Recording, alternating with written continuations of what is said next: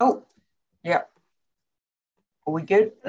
Hello there, and welcome to French Football Weekly, the podcast. Sorry for Yeah, that. We were just checking. extremely, yeah, extremely well organized. Yeah, just check My when we hit record. apologies. No worries. As you will probably tell, Phil is alongside me this evening. My name's Chris, Hello. and I'm your host. How are you, Phil? That's the most scuffed intro of all time. I love that. I love Yeah, that. it's it feels like, how is it only Tuesday? It feels like it's next week already, and I think I've just proved that. So here we go. Yeah. It's been a strange old time to be either in the UK or indeed worldwide. Seemingly, there seems to have been a lot going on recently. But we are both here. No Jez this week. He's on his Holly Bobs. I know everyone loves that phrase, so I'm going to throw that one out there. But yeah, he's sunning himself. So have a lovely time, Jez and family. He will be back, I think, And next he week. he forgot to tell us that. He So did. we're like, okay. I wonder if it was a last minute, like one of those, right? We're off. We're going to get some sunshine. But I'm pretty sure he's back next week. And or maybe he's just escaping nets. Who knows? Who knows? But we have got a fantastic substitute coming off the bench in the 75th minute to make a dramatic impact late on. You might remember this chap. We certainly do. It's Mr. Andrew Gibney. Gib, how you doing, sir? Chris, I'm very well. Hi, Philippa. It's been a long time since I've spoke to you guys on a podcast. Even I knew Jez was on holiday. He was messaging me on the weekend. So... Oh, I see how it is. No, I see how it is, yeah. Breakaway podcast incoming, everyone. Yep. That's what it is. It's about cats and hollybobs and, yeah. Judith Chalmers. Love it. We're glad to hear all is well though. But yeah, thank you for jumping on, mate. And we will just say off the bat, you have got very much a different life to how things were in the old days. So you're not across everything as much as previous, but there's enough that you have been across, and certainly something we'll bring up in a minute where you've got plenty to tell us. So, yeah, it's been a weird few years from leaving FFW and then having a full-time job that made me not watch French football anymore, and then made me hate football for a bit. So that was fun. Yeah, but I'm getting slowly back into it, and I've watched more this season than I have before, which is still not loads. But I'm watching Leo, and depending on what's on when I'm home and Catherine lets me, my wife, depends on what I get to see. But yeah, so it's good to be kind of back in amongst it. Good stuff.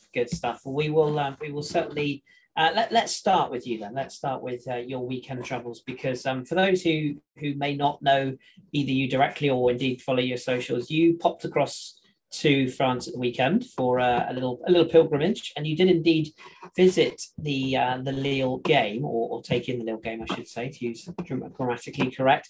They beat Toulouse by 2-1. I was able to watch this one on the UK coverage. It was quite a decent game, I thought, and Toulouse gave a good account of themselves, and Lille ultimately came out with the points. Talk to me a bit about your experience at the game, and also your general feelings on how Lille have been under Fonseca this season, and what you've taken out of it, I guess, how they're performing. Yeah, we'll start with the start of the game. It's one of those games where we're at home. Toulouse are a team are kind of mid-table-ish, the kind of game you have to win. And old friend of the website, the podcast, Brendan McFarlane, who is Toulouse's head of recruitment, I'd be messaging him saying, like, who's going to be the guy that ruins my weekend? And Van de Boomen was one that's mentioned. The number 6, whose name I'm not even going to try and pronounce because I'll just murder it. And they were the ones that caught the eye. And it was very much a Fonseca performance so far. For the first 20 minutes, we looked really good. And Jonathan David scored the goal, really good goal, which I watch a lot of 0-0s when I go to football, sadly, throughout my whole life.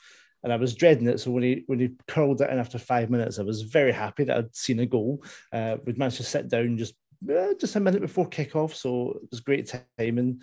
And then after 20 minutes, Toulouse sort of bossed the game, but especially possession-wise, they were knocking it about really, really well. And we struggled, and then they equalised, and then Unas did a crazy, which is so cool to see in person, is the reaction of a goal like that. A player that it's the kind of player that Lille always had, from Hazard to Buffal, and I'm forgetting one. Can't remember. I'm trying to think There's one in between Hazard and Buffal. There's someone else who escapes me. I always say, you're not thinking of Pepe? oh Christ! No, I've forgotten. You're not thinking of Ben Arfa, are you? No. Definitely not. Definitely not Ben Arfa. Definitely not Ben Arfa. But it's that sort of player that you got on the wings, and when they get the ball, there's a sense of something might happen here, and he's got that in abundance. Not Nicolas Pepe. Yeah, possibly. Yeah, probably something like Pepe. I mean, it's a different style, but when you got the ball, something might happen here. And Unas has got that, and he showed that, and with his goal, with his little. Sorry, carry on. Good. And you got everyone excited. You can see the fans already are kind of leaning towards them, and the goal was pretty special. And I think we kind of deserved the win overall, but in no way were Toulouse embarrassed. I said there was, because Angel Gomez missed a chance in the first half 1-on-1. Bamba had a chance where he should have squared it. I think Unas was there and David were there to make. We could have won 4-0. But if that had finished 1-1, I would not have been surprised in the slightest. There's that kind of weird game.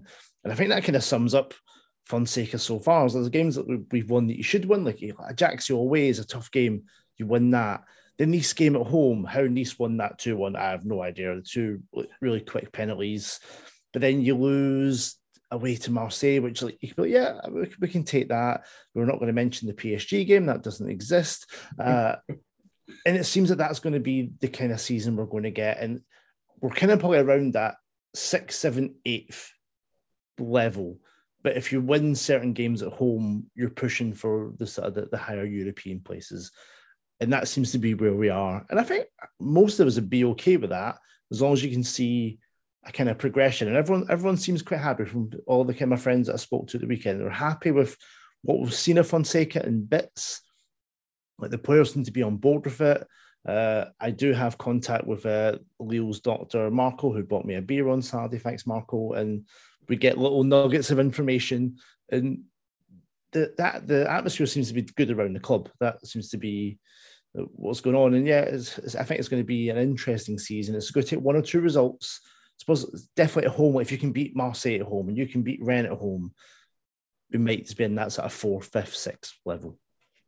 Yeah, agreed. And one other question I wanted to ask you as well, just about the overall experience. We were talking before the pod that I'm sort of planning to do the same thing as you and pop over and take in a game at Lorient. So it's sort of very intriguing to me, and I'm sure some of our listeners who maybe don't live in France or maybe live in the UK or do have to travel. What is the overall experience like to go to a game these days, and how does it differ to those games that you might have taken in the UK? Yeah, it's definitely a totally different situation. I think English people would be surprised at the difference in culture of how French view football and going to games. There's not that same dedication, like, of we must go to all these games, and there's not really much of it. I think there was like maybe 30 or 40 Toulouse fans there. Like, the games are at night, it's long journeys. It's definitely a different culture. But for me, like, I'm someone who I've lived here and I've gone to games. Like, when I started from Lille in 2004, started going to games 2011. I was very lucky to live there the 2013-14 season. I've been down to visit Phil down in Montpellier. We've seen a couple of games. I've been to Lille away games. And I was worried, because I've not been for 4 years. Like, I went, obviously, before the pandemic, then COVID took like 2.5, 3 years of our existence away. There was no way we were going there. And it's interesting to me, until probably my best friend there, Guillaume, he was like, Lille kind of got more of a following. We won the league in 2011, but people who are like between like 10 and 15, so French gravitate towards winners. If you're not winning, no one cares. Like, when Lille were winning the title 2011, I could get a ticket easily when we were on the way to win the title. The season after, when we were champions, every home game was sold out. Like, they don't go to watch a team that might win. Once you're champions, you have that, oh, well, go watch them, they're the champions. Like, even though they were a worse team, more people were going. And you watch the scenes before we won the league. last season before. Yes, season before. And there was like thousands of fans outside the ground in the last few weeks, especially when they won the league. Everyone, there was like COVID rules, no one's to go outside. Fuck it, we're going outside. No one cared. It was like, we need to celebrate this. And the team sort of suffered that the best season we've had since 2011, no one could go to games. So you couldn't build on that sort of euphoria and like, this team's good, go watch this team. They missed out on that. And the narrative was kind of lost of building up there. But you can see now they do this thing where they get people lined up outside the stadium when the bus arrives. And it used to be they used to go park downstairs and like under the stadium and go in and no one saw it. Now they're kind of engaging people and people come outside and there's like red smoke and lights and they're making it a thing that people go and do this. So they're trying to engage more. It's something they lacked for years, was engaging these fans. Like my friend Guillaume and his friends, they recorded a CD years ago with songs about Lille. It's like there's a Florent Balmont song, and the club never acknowledged that this was a thing. Like, and I'm like, what? I think British clubs will kind of would embrace that and go, well, let's get you on the pitch at halftime or something, do your song and kind of make a big deal of it. And Lille were really bad at just, no outside influence. Yeah. There's a statue for Henry Joris, one of the founders, that sits in the Citadel where the old stadium, the Grimond Press Joris Stadium sat, that still just sat there in a field. Like, why has that not been moved to the stadium? And kind of make it part of the club? That's a weird, but I feel as if they're kind of getting more on board with fans and walking up to the ground. I've not been in 4 years. And as soon as I saw it, I was like, yep, I've still got the feels for this. This is still a team that I love. It's still, because I'd been there since Friday, like Saturday night, you're like, I don't know what it's going to be like. I've not watched as many games as I used to, but it was still there. And there's a video on Twitter. If you go on my Twitter of me, you probably hear me singing the League Anthem in the background. I enjoyed that. You can't miss the Scottish accent of doing the anthem. But it was it just gave me those feels, and watching us win was really cool, and being with sort of friends, and it was awesome. And I know you said to me before the podcast, "Oh, my French is rubbish." And I'm like, mate, I was embarrassed by how bad my French has become. Like Philippa, you'd be you'd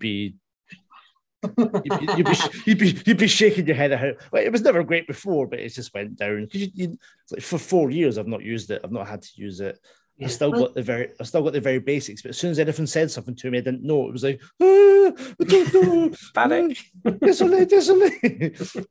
But people are really nice, and like every bar I've been to, or when they say something, you must have a look on your face of, I don't know what you just said, and they're like, my friend, it's okay, and they fucking ream off their perfect English. If you're wearing one of your many Lille football shirts, with often what was your thing? It was the first goal scorer. You get them. Yeah, I used to have yes. So I ditched that a while ago. A lot of shirts with weird names on the back.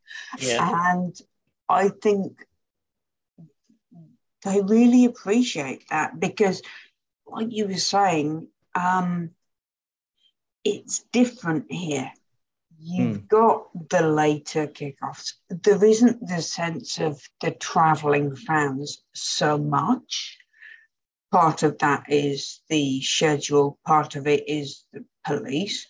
And so it does make a difference, I think, when you're going to games. As I've got my friend Guillaume, and there's a group called the Yet Dan. There's guys like in their kind of 40s, 50s, 60s who like have been fans for a long time. It's not like a hooligan group. It's like guys who go to games and enjoy a beer. So I resonate with those guys, and they're just always really appreciative when like, and there's a bar we go to called, you'll like this, Chris, called The Arsenal.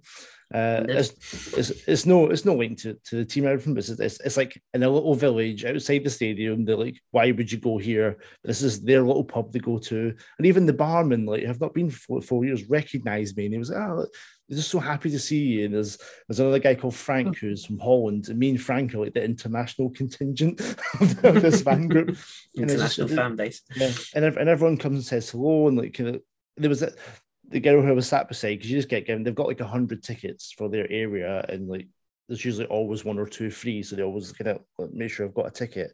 And the girl beside me was like, "Oh, is this your first time?" And I was like, "No, not been here loads. She was like, no, first time this season. Like, I know who you are. Like, we've never spoken, but I know exactly who you are. You crazy Scottish person. Like, just like, it was really, really nice. I think my celebrity status is gone because I've not been loads for years, so I'm not getting recognised in the street anymore, which I kind of like.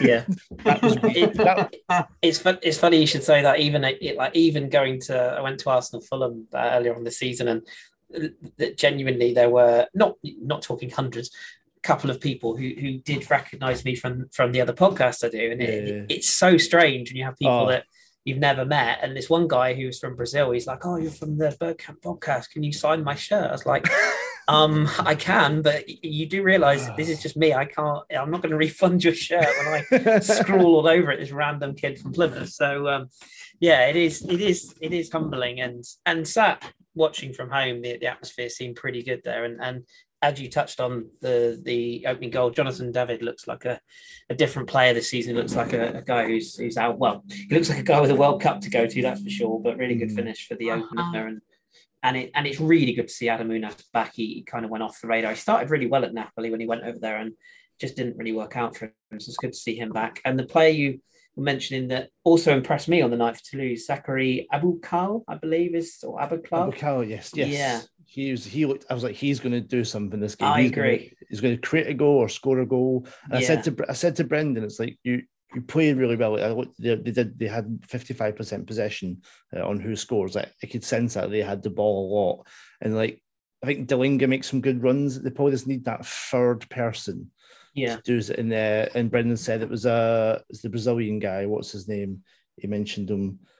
The one that's injured at the moment. I'm just getting. I know who you mean. I'm going to have to look it up. His name is Rafael Ratal. Yes. Yeah, because as I said, you probably need that third man in attack just to pull it all together. He's like, that's Ratal. He's injured. They'll be back in a couple of weeks. Like, that's you can see there's no way they're going to go down. They're not going to struggle. They'll be mid-table at sort of minimum.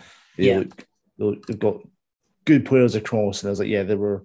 Said the fact they finished 1-1, I would not have been surprised. I mean, they had a couple of chances at the end to make it 2-2, but luckily we managed to get Jonathan David's an interesting one. I can't get a grasp on him whatsoever. I don't quite know what he is. So last season he scored like 13 goals really quickly, and then went the coldest a player's been for a while. Didn't do anything. And I think if you looked at the end of the season, you're like, he scored 13 goals. That's pretty good. You're like, but he probably should have had like 20 plus if he'd played that way through. And it was interesting at the start of the season, the game against Auxerre with Bayo playing up front as a centre forward and David on the right, I really liked. So I think it took the focal point off of him.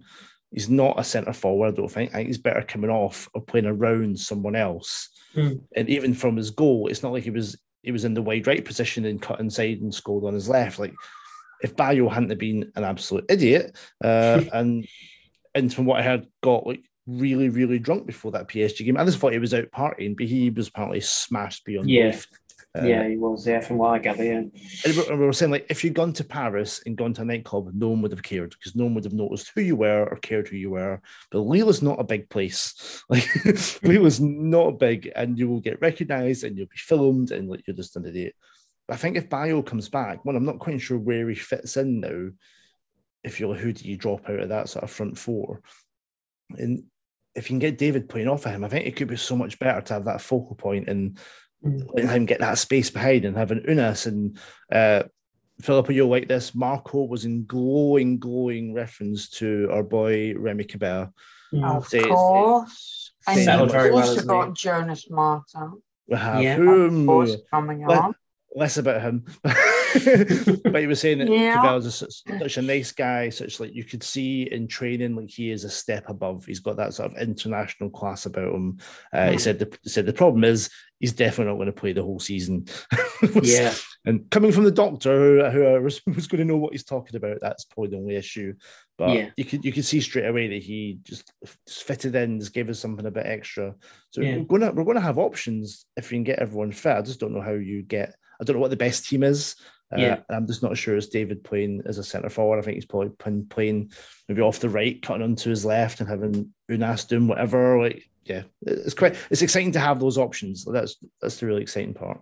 Absolutely, yeah, and early days, of course, for Fonseca as well. Still, we are sort of 7, 8 games into the season, so it is early days. And Toulouse also missing not only Rattal, but also David Healy, who's probably out for the season. He was the goal scoring threat as well, the Scotsman. So, good stuff. I enjoyed that. So I think to answer your actual question, if you want to go to France again, go to a game. Don't worry if you can't speak fluent French. Go there with the basics to say hello and ask for something and thank you, and you'll be absolutely fine. They'll look after you because whatever the sort of reputation of French people is, it's not. They're really nice. I've never had an issue whatsoever. I saw a tweet this week. It was 10 years to the day since Champions League and Montpellier.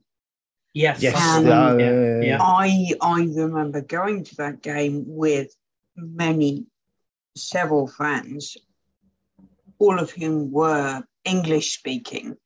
So we're chatting on the tram and everyone's like, "Oh, wow, you Arsenal fans, come and talk to us." And we're like, all show that we're wearing, Montpellier kit. And it was like, oh, because they really wanted to actually experience this and talk to you about it. And it was great. I mean, that opening game at Montpellier in the Champions League 2012-13 against Montpellier, I just saw that and was like, oh, that team. Oh, yeah. Beautiful team. But also you got that situation where Montpellier lost that game 2-1. I think it was a quick double from, who was the German guy who has Podolski kebab shop? Podolski, yeah. That's the one. But that was after a Ben Arthur penalty in the first half, and all of my Arsenal supporting friends are like, we were lucky to get out of that with a win. We'd have been lucky to get out with the draw because Montpellier hit them so hard in the second half. But it didn't work. But that game was voted the best game of the season by the Montpellier fans. Yes. Because it's not all about winning necessarily. No, that would have been nice. It's about how you play and what the occasion is, and that was something I think we all remember. Yeah. Well, on the same thing as that, Phil, my favourite ever game I've been to was still Montpellier-Lille, and the 95th minute winner for you guys. Karim Fana. God bless his soul. I like to travel to the final win. Travel down there to see that with you and experience that and be with. It was such a weird situation because if Lille had won and PSG hadn't won, we could still have been champions, but they were 2-0 up at half time against Auxerre, I think. So it meant that we couldn't win the league. It was like, well, I don't want PSG to win. So you're sort of cheering against your own team, which was strange enough. And then just to see the reaction and what it meant, and then like the scenes around the city, it was just one of the best experiences ever. And I think, Chris, what you were saying to the sort of, and Phil's well to the sort of English thing is, I'll tell a story. My first ever trip to Lille, 2011, is Lille against Lyon, the old Stadium Nord with the running track around it, and like I've never seen a game in person, don't know what to expect. And me and a guy called Andy Hudson, who's a bit of a kind of ground hopper as well, we're coming out the metro at Pont de Bois, and this guy hears us talking. He's like, "Oh, well, why are you here?" It's like, "Well, we're here to see Lille." It's like, but why? And I was like, because they're my team. It's like, but why? Yeah, I find that a lot. Even people aren't even now. Most people that know me, they know I'm an Arsenal fan, but they always sort of say, "Why Lorient?" And when I sort of say Koscielny and Ali Adair, they're like, "What?" I'm like, yeah, it's just one of those that can't really explain it. There's a certain club that you just find and a certain player that resonates with you, and then you just get an attachment, and that's it. And then it becomes a bit of a pilgrimage to go and see that team, and you hear of people traveling around the world, the French are obsessed by the Premier League as well. So they're like, well, you come from like the land of the Premier League. Why do you not watch? Why are you not watching that? Why are you watching? I thought because when you said they like winners, I swear, at the station in Montpellier, they've got one of those things where they want you to put your cigarette butts in one side or the other. Right. And the sides are OM and PSG. And so they use it as a kind of competition between the two. Yeah. It's not Montpellier. Montpellier is the team. Yep. But when you walk around, you will see many more shirts for OM and PSG, and obviously Real Madrid, Barcelona, Sweden for some bizarre reason, Chelsea, Bayern Munich, Juventus. You'll see all of those more than Montpellier. And that pisses me off a bit, but there you go. Even this weekend, like outside of game day, I saw more kids wearing PSG than I saw. I don't think I saw anyone outside of at the Stade Pierre-Mauroy wearing a Lille kit in the whole city. Right. And I remember the first time I took Catherine to Glasgow, went to where my dad stays near Celtic Park, and she thought there was a game on. And I was like, no, it's just a Tuesday. Like, it's just this is what they wear every day. Is they wear the kit. And I think that sums up the French. Like I think there's like a fashion thing of wearing like the Chelsea tracksuit, the Chelsea very popular. Oh yeah, full kit, full tracksuit. Like, but they probably couldn't tell you 5 players who played for Dortmund, even though they've got the tracksuit on. No, it's the kit collector thing, isn't it? Yeah. It's very I don't think it's more the tracksuits even rather than the kits. Like that's more. I'm going to wear this tracksuit as fashion, and that's what seems to be more. If you go into like the shops, you'll see the training wear more than the kits. Like the kits at the kind of back of the shop, and it's the tracksuits. It's a strange little culture. I think until you go, it's hard to explain to you and go like they like it, but just not quite the same. It's not that same to die for.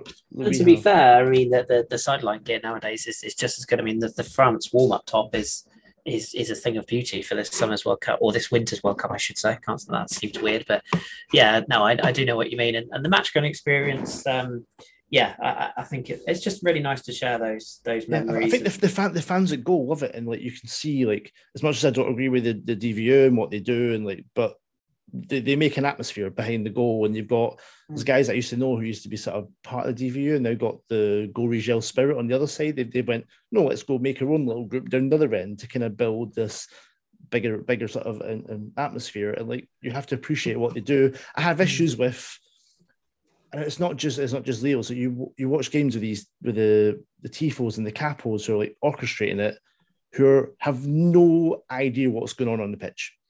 Like there could be nearly a chance for a goal and they're starting a new chant. And you're like, well, just watch this bit. Like this is important. But they're like, no, we need to do the choreography. It's like you need to tie it in a little bit. It's like they're a whole different entity to what's going on.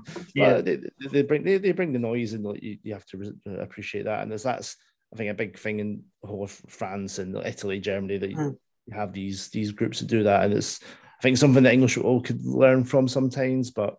Yeah, it's probably more organic here than orchestrated. But it was great to be back. We're hoping, I think we're going to try and go back for Kat's birthday in February. And it'll probably be the first time I've been in Lille for a visit and there's not been a game on. There you go. She timed that well. Yeah. Just timed her birthday well. Timed that well. Right, elsewhere then on the pitch, and Phil, I'll come to you in just a second, actually, because I'm going to run down a couple of the results of games that we may not focus on with an interest on time. But a couple of the results that went by: Nantes and Lens drew 0-0 on Sunday. They're probably less said the better in that one. God bless Angus Turreau for commentating on it. That wasn't the best game I've ever watched. Big win for Ajaccio, though. Sorry, Gabe, you going to say something? First win of the season. I was very happy with the Lons result. It was really good. Yes, I thought you might be. Because I say we are scoring for Ajaccio. Yes. There's their first win of the season and away from home. To see him not wearing green. And further problems for Preston that particular game as well. But yes, two of those games were fairly forgettable, unless you follow particularly those sides, I would say. And I thought there'd be goals in Nantes, and there just wasn't. So that was a shame. Anywho, Clermont also somewhat surprisingly, maybe, but Troyes going well this season. They won by 3-1 in that particular fixture, with Mama Balde getting a couple, Renaud Ripard with a third after Gastien had put the home side in front. The Guendouzi fun and games was between Marseille and Rennes. The former Arsenal player scored at both ends. Yeah. The first one a little bit unlucky. It's really weird in modern football how much this happens where players score at both ends. It's quite weird. Love to see the stats on how often. I think especially when you score the own goal first, you're like determined to make something happen. That must be what it is. Yeah. And it was a really good header to get the equaliser as well at the near post, and honours even in that one. Lovely reception for Steve Mandanda returning to Marseille in that particular game as well. Montpellier got a 2-1 win, Phil. You'd have been happy with that one. Nordal and Savannier's last minute penalty. I mentioned last week that Strasbourg a bit of a bogey team because previously many draws at home and many losses away. So this was a good, solid, entirely not a nervy situation with Savanier getting the winner in the 95th minute. Yeah, and especially having conceded an equaliser just 5 minutes before time as well, it could easily, as you say, have faded into a draw. I think all of us were thinking, not again. Yeah, but Savanier, with the winner. Yeah. So that was nice. Yes. To watch. I'll tell you what was also nice. Lorient won again. They won on Friday. Like we said last week about, and we picked out all of the important players, and you've got goals from Ouattara, Moffi. I always want to say Miffy. Yeah, Lefebvre. And Lefebvre. So that was again a good showing for your lads. Yeah. Away. Yeah, absolutely. And I'll say a sort of falling down the table a bit, but yeah. I was gonna say, I'm sure you guys have probably covered this, Chris, but it was talking to my friends and Leo, and there was just more of a like, what the fuck? Why are Lorient involved up there? It's like, what's been the sort of catalyst? I know it's only 8 games, but 6 wins is not. It's not a fluke. No, it's not. And the interesting thing, I was speaking to a couple of people about this. I was speaking to Robin Berner about this as well, and he was saying the same. It has the feel of a club that can continue this. It doesn't feel like, they've just had a couple of good results and they'll fall away. There is a togetherness. The squad has got good balance. There was a hell of a lot of turnover in the summer of players that left. I mean, even that club legends, like even Fabien Lemoine moved on. It's like, Christ, he's actually gone. The goalkeeper and Vogo coming in, although it wasn't particularly his brightest moment of the season, conceding the third was probably a bit of an error, but he's been really good. Players like Laurent Abigel that go under the radar, just consistently 8, 9 out of 10 every week, consistently good. And then this blend of youth, which always worries you when you support a club of lower down the table, the likes of Moffi coming back into form. His form went off a cliff at the end of last season. He's back with a bang this year. Lefebvre, he strikes me as a player who will be signed by Lyon and then sold on for massive money in 3 years' time. He's got that sort of vibe about him. Germany. Yeah, or a play. Yeah, he may end up like a Maxi Lopez, like went to Italy, that sort of player. But yeah, that they've become stubborn. They've become good defensively. There is still that counter-attacking element, but I think Lebris has just come in and just freshened it up, and they believe. And we all know about the the setup at Lorient. They're very financially well run. They've got a brilliant social media team as well. There was a lot of memes going off about being top of the league throughout Friday going into Saturday, which I enjoyed immensely. But yeah, they're a well-run club, and there is that togetherness on the pitch, and they seem to be. Don't get me wrong, we're not going to stay in third this season. I think I'm fairly confident of that situation, but anything for Lorient 10th upwards is a massive success. There's based on where we've been. Two things it reminds me of. Years and years ago, I think before I proper got into French football, there was I think Nice were like top after like 10 games, and they were meant to be relegation candidates. And I think it might have been Frederick Antonetti who was in charge at the time. It's like, oh, where do you think you can go? What do you think you can do? And he was like, 10 more points away from survival. Yeah, I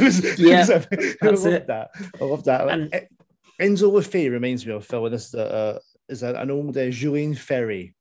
It's one of those players that you love to watch, and maybe doesn't get the sort of the respect or the attention they deserve. Just like it's like skillful, like drifts into like space, makes things happen. And they were showing, I think it might have been on Canal Plus when we were in the bar after the game, and they were showing like the highlights and showing his position, and you can just see like always got a couple of yards, looking for the ball, making things happen. Yeah, like if you like, it's a Lorient. I know an old friend of the website, Loic Ferry, the owner. Yeah, he buys players to sell, but that's what he'll see money signs like big time. Yeah, wait till he's at the peak, sell him on. So I remember telling me that when they signed Vincent Aboubakar all those years ago, he was like, he looks at the kind of player that English teams will like. Yeah, so we signed him to sell him on. It didn't quite work that way, but he's very much of that. He knows what his and Moffey is that now. Big, strong, powerful centre forward, Nigerian international now, and I think the thing with Lefebvre as well is he's got that technical ability that you get from like a Barcelona or a Juventus academy. He's got that player who, if he was sold to a foreign league, I think he would adjust quite quickly. He's not a player who's going to take too long to go in. The only thing holding him back maybe is his size, but with the young, technical, skillful players being more of the thing in Europe now, he may well get that move. And he was linked with moves in the summer, but I think in the end, it was a bit of a kind of, there's links, but nothing concrete. And I think he'd be glad he stayed now. And he's a very marketable boy, very much so. Yeah. He's got the haircut and the tattoos and all of that. So he's doing himself no harm. I think he needs to get that move right. I think maybe there's another League On move first before I agree. When you get to 24, 25, then you can go on again. So I was talking to the weekend about players like, we talked about the Lille players who moved on, like Boufal, who didn't do that well at Southampton, and like we're talking about Remy Cabella, who didn't do well at Newcastle. It's like there's not a lot of teams you can go to at the highest level when you're not. If you're a defender, fine, or defensive midfielder, fine. Like, but these like attacking, especially players that play in the number 10 or play wide, they don't have the way that you play in France is not the same as England. You can't go to these struggling teams and do well because, one, you're expected to track back and tackle, which is not what these players are told to do, like, especially the wide ones. Like, Joe Cole once got told off by Rudy Garcia for chasing down defenders. Like, no. This is not your job. Your job is to be available when we get the ball. Don't be tiring yourself out chasing the ball down. And I think Hazard struggled at first at Chelsea with that, and like Cabella, Tovan, those guys. Because if you're at a team that's struggling, your fans want to see you mucking. Whereas in France, it's very much, no, this is not your job. Which again is the Bundesliga thing. Yeah. Give players with talent the ability to shine in what they're good at rather than working hard and putting it about a bit, as the English would say. So there is like a bit. Maybe it comes to us. Maybe it goes to Leon or Rennes, somewhere like that, where maybe you can get some European football and they're like, take your game to the next level and then move on when you're more established and people know what you're about. And hopefully Lorient get some good money from them, because come through your academy and be that good is like, it shines a light on them again, which they used to have. But absolutely, and still 22, and he's a under 21 international as well, so plenty of opportunities to grow. And we saw what players like Saliba and Mukiele who've gone abroad, and There's the lad Kalulu, the French lad who's gone to AC Milan. He's doing well. There's certain players will naturally the talent comes to the surface. But another team, because as much as I'd love to talk about Lorient all night, we can't, unfortunately. PSG won, Phil, on Sunday night. They beat Lyon by a 1-0. Man of the match was Anthony Lopez, which I think says it all. Winning goal coming from Leo Messi, just a classic Leo Messi finish. Capped a pretty good week for PSG in the end, which you might want to touch on the European exploits. Well, in Europe, I mean, we talked about the first round, and there being some, shall we say, nervy moments. PSG won 3-1 at Maccabi Haifa and still managed to have nervy moments because Haifa opened scoring, a goal from Sherry, and then had another one in the back of the net from Man Mountain Francie Piero, formerly of Gangon, but that was ruled out for offside. So that was like, holy shit, we're not going to struggle here, right?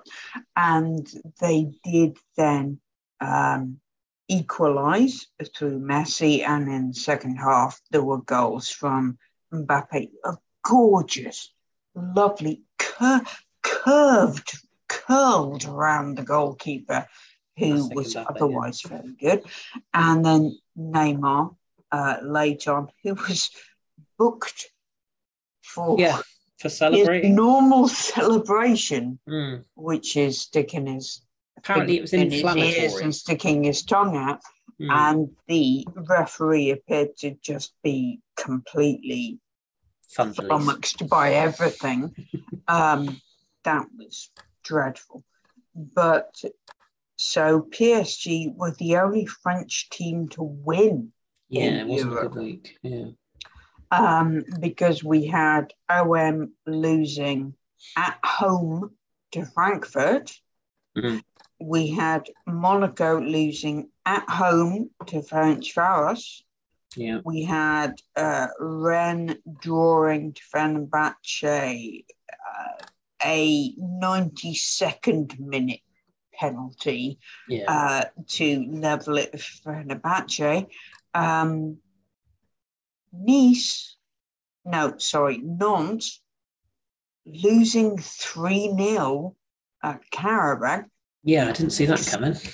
The Barcelona of the Caucasus, as they are now.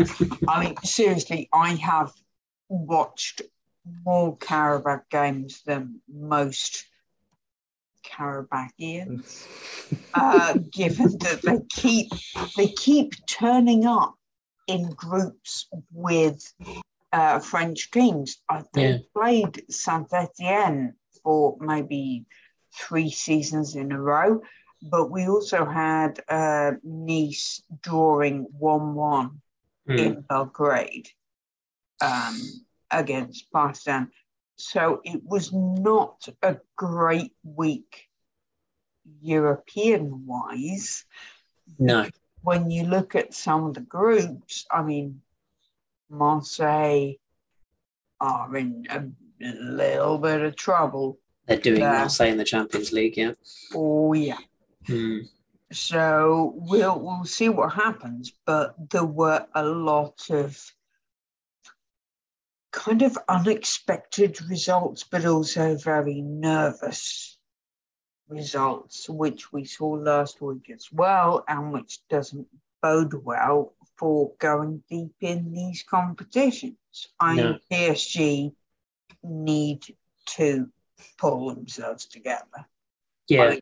That okay, they won, but that could have been so much worse, and it was not the easiest route to take. And when you look at their weekend's game against OL, Messi scores on 6 minutes, and then after that, crickets.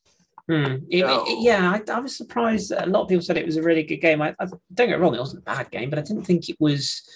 I didn't think it was sort of breathtakingly brilliant. I just felt sort of PSG did enough, and they probably should have won by 2 or 3. And after the game, I think Peter Bosch was interviewed and asked what he was going to do during the international break, and his response was drink a lot of alcohol. So, I think that sort of tells you all you need to know about his future. But one club I do want to zero in on, I should say just before we do, Monaco did get back to winning ways at the weekend with a 3-0 win at Rams, Golovin, Minamino and Ben Yedder's first of the season. The sending off for Loco, if you haven't seen this, I'm lost for words. He literally is sent off for passing. It's bizarre. I can't even go into any more than that. Watch it. It's nuts. But Monaco won the game. Is it worse than Todibo sending off? Well, that leads me very nicely there into Nice, because Nice did lose to Angers at home. Bentaleb, which is probably the goal of the weekend, to be fair. Jean-Claude Todibo was sent off within 9 seconds, somewhat harshly. Somewhat harshly. I was watching. That passed you by, didn't it? He's basically he's adjudged to be last man when he clearly isn't. I mean, Dante is going to cover, but the referee sort of stated to him that he felt he was the last man, and that was the dismissal. It was barely even a tackle. Someone sent me the screenshot of like 1 minute sent off, and then I saw the clip, and I was like, well, I had to watch it like 4 or 5 times to go, where's even the foul? Yeah. And then it was classed as last man professional foul. Like, yeah. I'm like, you do have VAR, right? You do have this, like, how someone can even watch that back and be like, yep, that was nailed that. Definite red. Yeah, exactly. Yeah. I was like, what? And that doesn't help when you're struggling. And obviously, Lucien Favre's got the vultures are circling, like, doesn't help you at all whatsoever. What do you make of that situation? I know you're sort of watching a bit from afar now, but there is talk that Favre is going to go during the international break. Mauricio Pochettino has apparently already held talks with the Ineos group, and suggestion is he's going to come in. I mean, they can't carry on, can they, like this? I've seen bits. I saw the opening game against Toulouse, and I thought they looked, I don't know, it's a bit lost, or you couldn't really see what they were trying to do at any point. They've got a good young team, and then they've just signed more and more midfielders. I know there's been a lot of talk about how Favre didn't want like Ramsey or Barkley, and they're just basically name signings for the owners. I saw them against us, and I mean, apart from going 2-1 up through 2 penalties, it's like they did nothing the rest of the game. Like, we didn't deserve to lose that game. They probably didn't deserve to win it. And I just can't see what, like, Favre had a really good spell the first time, and it's just not, whether it was a disconnect on who he wanted to bring in, because he signed a lot of players, didn't there? There was a lot of movement, and maybe how many did he want? How many were his? Like, how many want to be there? Like, maybe he's just not got his ideas across. It just seems a lot of mismatch, and I'm not sure is Pochettino the answer to all this? Well, is there an argument that the ownership, I mean, don't get me wrong, I like Lucien Favre like anyone does, but I think even he would admit things are not going as he would have hoped. But is there not an argument that all that is going along or going around with Ineos, and they're talking about, being interested in buying Manchester United, and Brailsford has sort of come out and he's made no secret of the fact that he's open to other projects, and that can't help, can it? When you I mean, I know Favre would have known this taking the job, but when you've got that distraction in the background, knowing that your owners are basically looking at anything but what you're doing, and that doesn't help, does it? It's the old meme of the guy walking down the street holding his girlfriend's hand and looking behind him. Yeah, exactly. Yeah, yeah, it is. It's like as a fan, I think you want, and obviously going through the Gerard Lopez experience, you want to know your owners have your club's best interest in the heart, that they're wanting to build something, do something. Like, Lille have had, we're a club that has to sell to stay afloat, like, still, and it's been that way since the start. But with Michel Seydoux, you felt like it was like, well, he's doing the best thing for the club. Lopez, you're like, no, he's in it from, like, I don't know what his plan was whatsoever. And at least now you're kind of like, okay, we're going the right way again. Whereas Nice, you're like, well, if these guys want to buy other teams, look at other teams, other projects, are they really here for us? And I think you want to feel that, and I think you don't feel that. And I think some of the signings back that up of like, are these signings for us, or are they just, oh, we'll sign Barkley, then we'll like sell him, or we'll get some publicity? It doesn't feel like to sign guys like Becca looks really good and Thuram looks really good. Like, well, that's a good young midfield you could have, but no, we're going to sign two old English guys, also Welsh and English, sorry. Like Kasper Schmeichel, is there not a young goalkeeper in France you could have got? Like, and given, and he was dropped at the weekend as well for his performances. So I mean, make of that what you will. Yeah. So Bolcher came in. It just doesn't seem like there's a plan. I think that's what you want to see is a plan to get this team. Like when they brought Gaultier in, like I could see why he left us, because we were not in a good way. And he's like, well, there's a project there that I can do something with. And you just don't. It's like, what is that project now? And it hurts to see. It really hurts to see Gaultier being the man who's going to make PSG play good football. It's really painful for someone who's watched them be bad since the Kevin Gamero, Guillaume Waro days, and enjoying like, yeah, you got all the money, but you can't buy quality. And like, oh god, they're actually going to be good. They're going to buy quality. Yeah, throwing snowballs as the Saint-Etienne boss. yeah. I mean, how far has he come? We've come a long way. Yeah. To managing Neymar. It's a thing.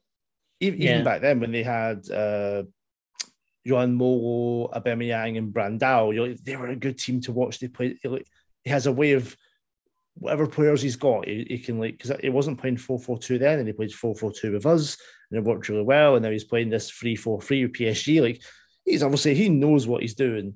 And I think, I don't know, sidetrack, but it might take him a few seasons to work out the Champions League to take them that next step. And I guess kind of hope he gets that, because he's never been in a team where like you're expected to win in the big European games. He didn't do really well with us in Europe. But yeah, but you can see like they're missing, like Nice are missing him like as a guy leading like their project. And I think I don't know what they're doing. I don't think they know what they're doing. No, it's sad to see them where they are. Yeah, it is. Yeah, and you know, from Nice's perspective, they want to be where PSG are in terms of financially. They've got the money to compete. You'd think the backing to compete, but on the pitch it is not going well. Okay, good stuff. Well, that was the weekend that was in France, with a couple of extra bits, with a twist this week's pod. So we've got through that nicely. There are some internationals coming up, so we have got a break from domestic action now. France play Austria on Thursday, and they go away to Denmark on Sunday in that little thing called the Nations League. Which, as we all know, as French fans, we've already won that, so we're not actually that bothered anymore. So it doesn't really matter, because been there, done that. It's all about the World Cup. But there is a lot of discussion around the squad at the moment. Quite a few players have dropped out injured. Call up for Truffert from Rennes. It was interesting. That caught my eye, because Digne and Lucas Hernandez have dropped out injured. No Kante, no Pogba. So you think that gives someone like Tchouameni a chance to play, you would suspect. William Saliba's in the squad, which I'm personally quite pleased about. But yeah, a lot of injuries, a lot of players dropping out. And Lafont did get his call up in the end, but only because Lloris was injured. So he has made it in, but he wasn't selected initially. So suspicion is that Deschamps will go with Areola, Manuel, and Lloris for the World Cup, which would be, I think, a bit of a shame for Lafont. He's had a really good season thus far, but we shall see on that one. Phil, in terms of the fixtures when we return, which is round 9 on the weekend of the 30th, which I think is next weekend, isn't it? Yes, it is. Any of those jump off the page at you? Angers, Marseille is the Friday game. You got Strasbourg, Rennes, PSG, Nice, Lorient, Lille. That's the Chris Gibb derby. On. Ajaccio, Clermont, Auxerre, Brest, Toulouse, Montpellier, Troyes, Reims, Monaco, Nantes, and Lens, Lyon. Which of those are grabbing your attention, Phil? Ooh, I think actually Angers and Marseille might be interesting. Angers have got themselves together a bit, and Marseille are Marseille. True. So that and Strasbourg will run. Yeah, Strasbourg really need to start winning. And I think on the Sunday, I think on the Sunday possibly do something else. Go to a garden centre I don't know. The Lons Leon, DIY. the Lons Leon game in the evening, especially under the lights. I think that might be a decent watch. Monaco non on paper looks all right, but I don't know whether it will transfer across into that. I still think go to Gardens. How are you guys enjoying the sort of change in the layout? Because like back when I was watching more the football than was healthy, like Saturday night was the big multiplex, and that's also moved to like Sunday afternoon. There's only like 4 or 5 games on. Like it's good. It's good for me because it means I don't have to watch as much Premier League, which is always a bonus. So I don't have to sit through like Aston Villa, Southampton, or whatever it was I sat through last Friday, which was dreadful. But yeah, and I like the Friday evening fixture because there's no other distraction that night. I can just sit and watch that, and I like the fact that I can watch a Sunday evening game in France. But there is something that I do kind of miss about that Saturday night sat on like a popular betting site where you can watch 4 games at the same time and, scrolling through the goals. So I don't know, what was it like for you, Phil? Is it better for you? Because I guess the time zone's a bit different. Because of the way that it's worked out, we've got the early games on the Saturday of all Premiership. Yeah, true. And then we've got the multiplex, which is Sunday mid-afternoon. Yeah, choices. Nice. But it's not, when you say it's not the same as it was before. So you've got the one big game, which this will be PSG versus Nice, Lens Lyon. Yeah. But there's only one. I think it works only having one evening game, but it's where you put the multiplex. Yeah. The Sunday midday one is the one I'm not keen on. The Sunday midday, I must admit, just purely because it's that atmosphere thing, isn't it? Like, our game with Lyon is not going to be we saw the I think it was the Nice fans put up a sign saying, "Sorry, we're having lunch." Yeah, exactly. That's such a bad time. It is. I think because I think in France the big 8 o'clock game, I think maybe they still struggle to get a big audience for that, but unless it's PSG Marseille, because it's like that's dinner, family, you've got work the next day, whatever. Like 9 o'clock kickoff is late. Like walking out of the Lille Stadium at 11 o'clock on a Saturday was weird enough. Like on a Sunday, if you've got kids and school and all that, just like it's not a great. This is another reason why there aren't that many traveling fans. Yeah, massively. You just can't get there. Yeah. Because we were saying, I wonder if like practical. When Marseille or PSG are playing away, is it traveling fans or is it like, I suppose, like the Dallas Cowboys in NFL, where it's like fans who live in that city who just go because they live there, like rather than being that, because it's a long journey. But I used to think that what they had to do was have the games on when the Premier League's not on. Yeah, not for attracting viewers around the world, but for keeping the French people interested. Yeah, exactly. Yeah. So when you've got like the big 4 o'clock game in England, like, are you going to go to a game if it's Man U, Arsenal, or Liverpool City? You might just go. I might just stay in and watch that at 4 or 5 o'clock for France. I suppose you've kind of got that multiplex in that before that schedule. I don't know. I'm finding it weird too. Like I was always used to. I think on a Saturday, like, you've watched your 3 o'clock kickoff here. You've watched the 5:15 game in England, and then football. Like, but it was always the bad teams.